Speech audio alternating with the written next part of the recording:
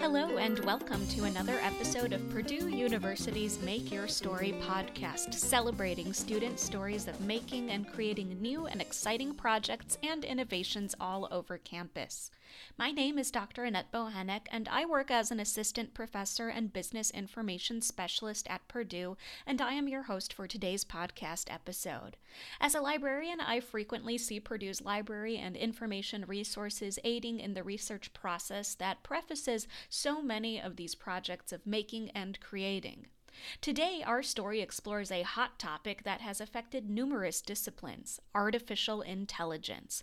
There are so many different tools available today that utilize artificial intelligence, with some of the key hallmarks of the resource being speed and efficiency. In this episode, we'll delve into the creation of one particular AI tool called Quasi and speak with its creators, Shantanu Roy and Thomas Stahura. I'm so thrilled to share my conversation with them here. All right, well, welcome to the podcast. First of all, please take a moment and do tell me about yourselves and what you studied at Purdue. My name is Shantanu. I'm currently a senior studying selling and sales management in the JW Marriott School of Hospitality and Tourism Management. So I've very much been involved on the sales side of things, but I also love marketing, design, kind of anything that doesn't have to do with coding. I'm the guy. Yeah. And I guess on the flip side, my name's Thomas.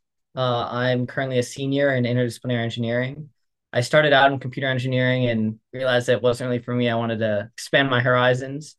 I do most of the coding. I also do a lot of AI on the side. I was very early into the big AI boom we're seeing now.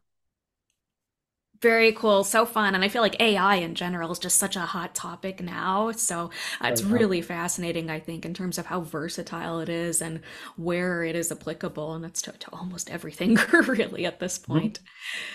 So definitely, so tell me a bit more then about Quasi then. How did your entrepreneurial journey with Quasi begin? It's yeah, it's so I think before even Quasi, just like how the two of us met, it was kind of a Yeah. fun story where I hosted like an entrepreneurship networking event. Just kind of because I was like new to campus. This was like freshman, sophomore year around that time. COVID was still like super big, but I wanted to just meet more entrepreneurs and builders. And then Thomas ended up coming to one of the events that I hosted. I didn't really like him at the time because he was working on something kind of, Yeah. At the time, I was working on a different startup. yeah. I was in data mine corporate partners, and I was interning for Kraft Heinz, doing AI review analytics. So I would essentially go to Amazon or wherever Kraft Heinz products are sold, scrape all their reviews, and then figure out, if the consumers, customers are liking the product, if they don't like the product, what do they like about it? What do they not like about it? What could, Kraft Heinz do to change? And I would make reports for Kraft Heinz. And I did this for Kraft Heinz and then got a bunch of friends, like a group of friends together from back home. I'm from Seattle and started like a Mhm. little review analyst company and basically just did that for other people besides Kraft Heinz. Yeah. And so kind of from, he was sharing with me all of that and I was like, oh, this is kind of interesting, but it was not my cup of tea. But then a couple months after the event, we like met up again because Thomas had a really interesting idea that he wanted to share. Yeah. During my time, the previous startup was called Ponder. Um, Kraft Heinz asked us to create a single review summary of a bunch of reviews. And that's something I've never done before. I was doing like sentiment analysis, that sort of thing. Mm. And so I just went into Google, went into a bunch of forums and stumbled across this thing called GPT-2. And people were like, you can just use this to summarize all these reviews. And I was like, oh, cool. So I got it running on my computer and I summarized the reviews. And then I started messing with it. And I'm like, wait, this thing is really, really cool. Yeah. And at that time, that startup we were one of the first startups to get into Microsoft for startups. It was like Microsoft's accelerator program. And Microsoft just made the first investment in OpenAI. And so I emailed my contact at Microsoft. I was like, hey, we're using this thing called GPT-2 for our business. I've heard that there's a GPT-3 at OpenAI and you guys just made an investment. Do you think I could get like access to it? And then the person responded like, what's GPT-3? So it's like, okay. So then he like forwarded me to somebody else, and eventually I got in contact with somebody at OpenAI, and I was like, hey, work on this project. I hear you guys are working on GPT-3. Can I get access to it? And the guy was like, yeah, sure. So he gave me basically a token, an access token, so I can an API key, so I can use GPT-3.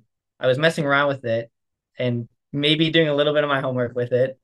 And I made a website called Anything Expert. It was just like a chatbot. You could chat with it. And back then, all these applications that uses like OpenAI's API, it has to get approved by OpenAI before it can even get launched. All this stuff, all these hoops you have to go through. I just did none of that. I just like launched it and made a Reddit post, and then it blew up.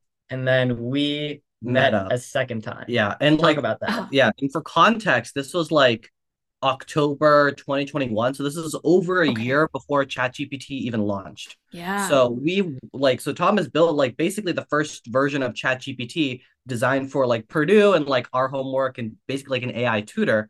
And so he was sharing with me this idea, and I was like, wait, this is super cool. This is like one use case. Let's like see what we can create with this. And then what we ended up learning after just like talking more and more was like, hey, this AI stuff is going to be the future. I mean, like we know that this has tangible value, but making one specific use case like a chatbot just for school, like if we end up charging for it, we're like, oh, there's going to be other competitors that come out and it'll be a price war. Eventually, everything will be free and no one's going to win except for the customers, which is great. But, as a business, that's not awesome. So we were like, okay, let's think about this a little bit more. Instead of making one use case, what if we could make a million use cases? And all these micro like needs that every single person has, we could just build a platform that hosts all of it. And so basically, other people can build their own use cases on top of our platform. And it's a super easy interface, like no code whatsoever. And then we'd essentially just charge for access to all the models, as we call them, for like basically next to nothing. And so that's how the first product came about with Quasi, which was like a marketplace of just little use cases that everyone could use. And from there, we ended up learning a lot because thousands of people were using this product, and we kind of bucketed them into two categories. One is like a lot of people were using it for productivity, which is kind of what we see now with ChatGPT. Mm-hmm. Then there's this second group, which a lot of people use for entertainment purposes, which we thought was kind of interesting. And so we ended up exploring that a little bit more and started building a new product that we now call Fiction, which is essentially how can we use AI to personalize entertainment for every single person? How can we create compelling content at scale for every single person? And so that's kind of a thesis we've been running with and that we're currently exploring further. Gotcha. And so do you feel is that kind of your main focus right now with Quasi is exploring that entertainment portion in more depth? Yeah, I think that like AI is still very new and I think that a lot of people are using it in the right way, but also a lot of people are using it in like not the best way. Yeah. Like a good example is like take an early computer, like imagine you're trying to sell a computer in like the 80s or early 80s, late 70s. It's like your value prop for the computer is you can do Excel on it or you can do spreadsheets on it, and that helps. But when you're trying to sell that to a customer, they're like, well, I've already been doing like spreadsheets by hand. Why do I need to pay $5,000 for a computer to do it for me? And that is like a very valid point. But everything changes when your spreadsheet has like a million rows. Now you can't do it by hand. Now all of a sudden the computer becomes extremely important. And we're seeing very similar things with AI. It's like, you can get AI to write you one poem or make one book. And but anyone given enough time can, make a poem, make a book. But where AI becomes invaluable is when you need to make a million different poems for a million different people. And we're sort of not used to that. We're used to like this one size fits all world where, you make one post on social media and that one thing gets seen by a million people. But now with AI, we're gonna soon see that you can make millions of different things for millions of different people, made for them. And that is where I think the technology will truly become invaluable. Yeah, and this is something that we see like this is a societal shift, right? It took over a decade for the computer in the 80s to like start emerging into the mainstream. And so, this idea of personalized entertainment has kind of been around. I mean, we see it with TikTok with their recommendation engine, but what they're doing is they're just funneling content that they think would be interesting to one person. They're just like reusing the same content. But what we're doing with fiction is we want to build and create brand new content for every individual, stuff that no one else has ever seen. Like you're the first person to ever see this thing, and it's made just for you. And it's like this kind of like special feeling where it's like, wow, this like I'm really enjoying this. This is awesome. And so kind of doing that at scale, we're gonna start to see more and more of this sort of personalized entertainment being generated on the fly.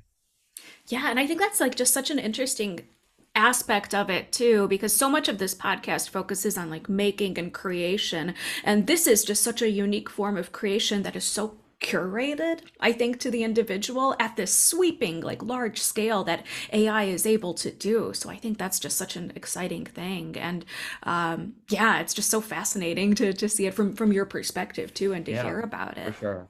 I mean, I also think that another thing that we've been thinking about a lot, especially with fiction, is like TikTok and a lot of these like platforms where they push personalization on you. Say like we're Mm-hmm. making a personalized feed. I think one of the things that a lot of people have been talking about with AI is still, I think, relevant to TikTok, which is that it feels like I'm like as a creative, I'm being kept out of the process. Where AI is Mm-hmm. generating stuff, where TikTok is just recommending stuff at me. There's no level of Right. interactivity where like on TikTok, I'm just doom scrolling and I'm not engaging with the content. Like I'm liking it, but is that really helping curate my content? Like I don't know. And same thing like with even just using basic chat GPT, it's like a lot of these writers or artists, they feel threatened because it's like doing a lot of the heavy lifting. There is a happy medium where stuff can be a little bit more curated for you, but you still get to interact with it and help carve the way it goes. And so one of the main things that we built on fiction, which like that's live right now, is it's like AI generated short stories, but at the end of every chapter, you get to choose how the next chapter goes. It's like a choose your own adventure. Yeah, And totally. so Uh-huh. right? You get like three options. It's like, oh, Sally is going down this road. The three options: she gets hit by a car, she like steps into a puddle, or her friend says hi. You can like choose an option, and the story will automatically evolve. And so Mm. that is still involving you as the user in the creative process. And so I think there's going to be this new era or new way of creating that will still need humans involved. And so I think Mm-hmm. that's something that is not being made right now, and we really want to focus on that element too. So interesting.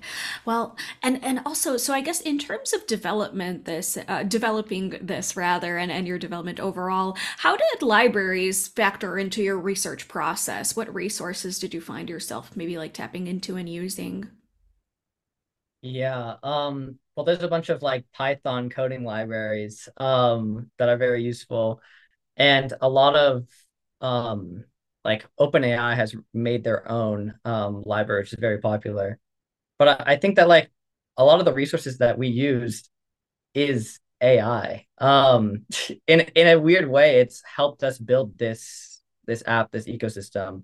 All of us, at least all the developers, use GitHub Copilot, which is an AI tool that helps write code for you. And using that tech and a bunch of other stuff that we've learned, we were able to like completely automate the writing of our backend. We were able to completely switch the language of our code base like midway through development and like code from scratch and launch our app on the App Store in a week. Yeah. And on top of that, it's like even when it was like, 2021, when ChatGPT didn't blow up and people were still saying NFTs are the future. What is this AI thing? We don't believe in it. There was like a lot of research papers that we were looking into because way back when in like 2016, 2017, Google released the first version or like they wrote a huge paper about this thing called a transformer, which is what GPT is based off of. And so, getting access to those things, understanding the infrastructure and the foundational elements through the library system was also really helpful. Then from a business side, understanding those different elements, trying to understand like the art of creativity. It's like, from a business perspective, it's one thing and, meeting investor demands and metrics, but also thinking of it from a human centered perspective because I'm a designer. So just leveraging all of these different resources, trying to see how we can merge kind of technology and like the liberal arts or kind of the human aspects of it, I think was something that the Purdue libraries was very, very helpful with as well. Excellent.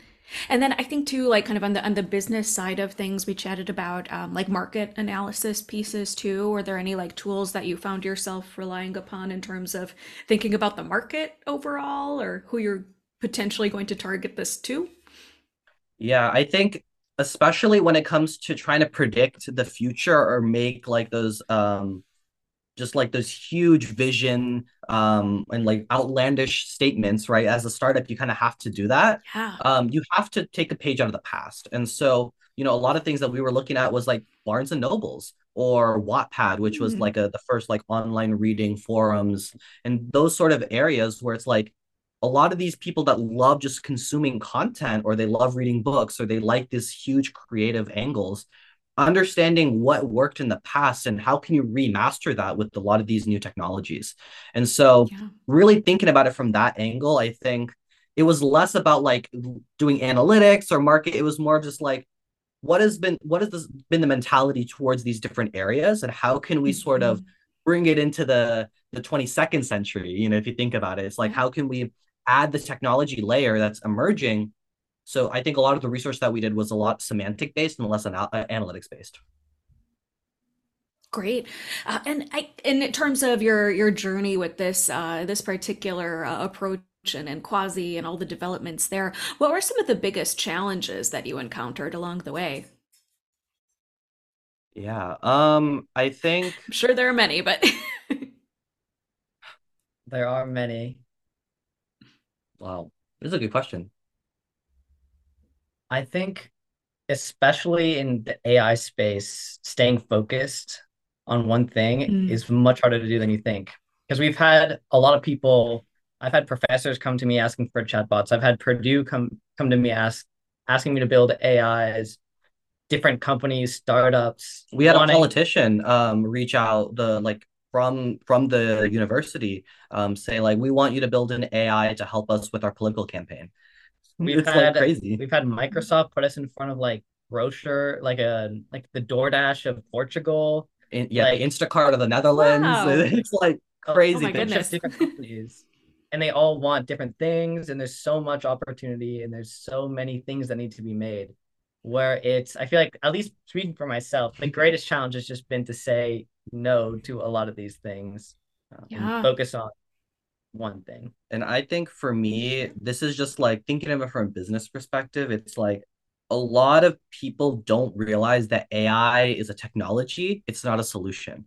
And so you have to first find a problem that needs to be solved. And for us, we found that with like, what is the next generation of entertainment? How can we add people back into that creative process when it comes to being entertained? And that is like a tangible problem. We didn't start with AI is cool. Let's figure out how we can implement it into something. And I think that was a challenge that I've like learned and experienced firsthand, which was like start with the problem, fall in love with that problem, and then figure out what technology you need and build it in order to like address it. So that was just like a huge challenge and a huge learning experience for me just through building Quasi and fiction.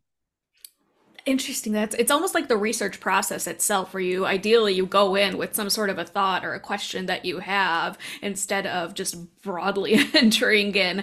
Because AI again, it's just something that as we mentioned, like it is so varied. There are so many capabilities and so many potential things and issues that you can address with it. But yeah, approaching it from this really targeted, focused way, I think, hopefully settles down some of the other chaos that you can run into with it. Because again, it is, I think, very easy to get off track with it because so much is also being done with it and being explored and for the first time, really, Yep, too. So it's yep. exciting. Yeah. Yeah, and even like drawing parallels to the research process. I think entrepreneurship is very similar to research, except I would argue that it's like a lot more action based, where it's like, hey, we have a Sure. thesis, we have some proof, whether it's social proof or just like, market trends, whatever it may be, to back up this thesis.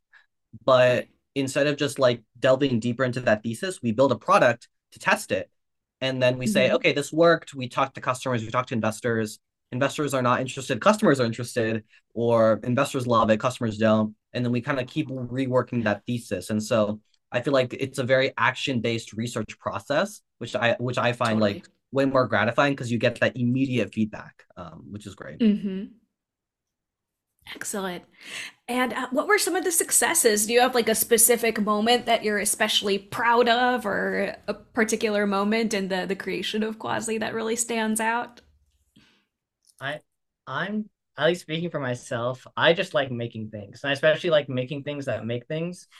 And I think especially with entrepreneurship, there's so many like downs where when you have one up, it has to last like 10 downs. And Yeah. if you're gonna keep going. So And true. Yeah. and I think at least a lot of what I found is like the thing I've sort of fallen in love with the most and like the most is the journey of entrepreneurship, the trial and error, the little bits of learning that happen, um, and just building a cool thing with a bunch of cool people and Mhm, just being able to talk about this awesome tech mhm. and work with it every day. Yeah. And I mean, like one of those cool things that we ended up building was an AI like music radio station. And so this was like Mm, February of 2022. So still before ChatGPT launched, we okay. built and launched this like first AI music platform where you could just like endlessly stream music generated by AI in specific artists' voices. And this was like super early AI. It was super janky, but within a month we got 12,000 listeners. And Wow. it's like people really, they were like, this is so interesting, this is super cool. We were getting bombarded with like requests for like these sort of styles or whatever, and it was just super interesting. And I think that was like a clicking point for me, which is like irrespective of like the medium, whether it's like art or like artwork, like imagery, text, music, whatever, that entertainment and AI was just like there is an intersection there that's really Yeah. interesting, and to pursue it further. So I think that was like a really powerful and proud moment for me. Um I also think it's just fun to see what other people have made. oh yeah, Like for sure. we have a gallery, and so you can see all these images and all these creations that other people have made, and it's just I don't know. I think it's It's fun. I so think it's fun to see it's what so people are making with the site. yeah, it's like you have a brainchild and you get to see it kind of like evolve. It's so fascinating, and like yeah, just other people creating stuff is just so much fun and it's very motivating. That's awesome. And out of curiosity, does the AI like music station that's curated, does that still exist in some form or? It's live right now, so it's quasi.market/radio, I believe. Awesome. So you Excellent. should be able to listen to it. It's still that very early Wonderful. version because we haven't touched it in a Okay. while. Um, Okay. because we've built a lot of stuff, but it's kind of like a cool time machine to go back to of like this is where Yeah. AI was. Even though it wasn't really that long It ago. it A wasn't, lot. yeah, No. it's crazy. It was not that Yeah. long ago, but uh, it's like kind of like set in time, and it's just really cool. yeah. Yeah, absolutely. And I guess to close then, do you have any words of wisdom to any current makers and creators today?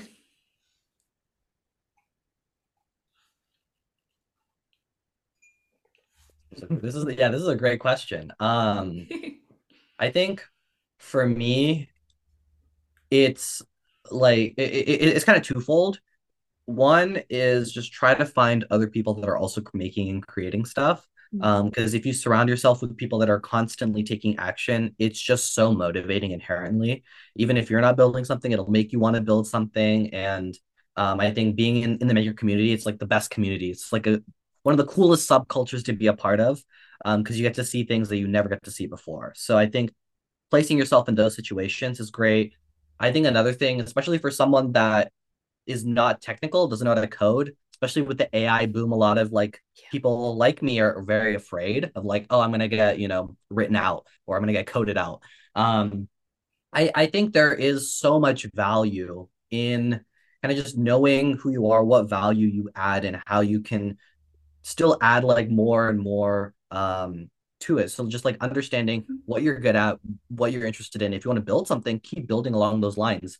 You leverage this technology to help you accelerate that. I think that's just one of those things where don't ever be afraid of new and emerging tech. Just try to embrace it as openly as possible. Take the time to learn it. If it's not for you, it's not for you. But just give it an honest try. Otherwise, you never know, right? Yeah. I think I would say like let your naivete lead the way. I don't know if that's a good thing, but I think when it comes to entrepreneurship, like you don't know what you don't know. And nobody goes into entrepreneurship knowing everything, or else, the business would be phenomenal. And if going into business, it's sort of important to know that you don't know these things, but doing it anyways, because no one's going to be 100% prepared. I have met a lot of entrepreneurs that are like, oh, I'll start a startup. I'll start a project once I'm ready, once I am an expert in this domain. It's like, there's PhDs who don't start companies. Like you can always learn more. You can always know more. But at some point, you just have to be like, I need to get started. Let's get going. Mm-hmm. Absolutely. Well, I think those are all great words of advice then. With that being said, thank you so, so much for sharing your thoughts and your story on the Make Your Story podcast. We really appreciate it. Yeah, thank you so much. Thanks for having us. Yeah. Thank you so much for listening to this episode of the Make Your Story podcast. We certainly hope that you'll continue to tune in to future episodes and certainly continue exploring more information about the Make Your Story podcast. In order to access our website, please visit lib.purdue.edu/makerpodcast. See you next time.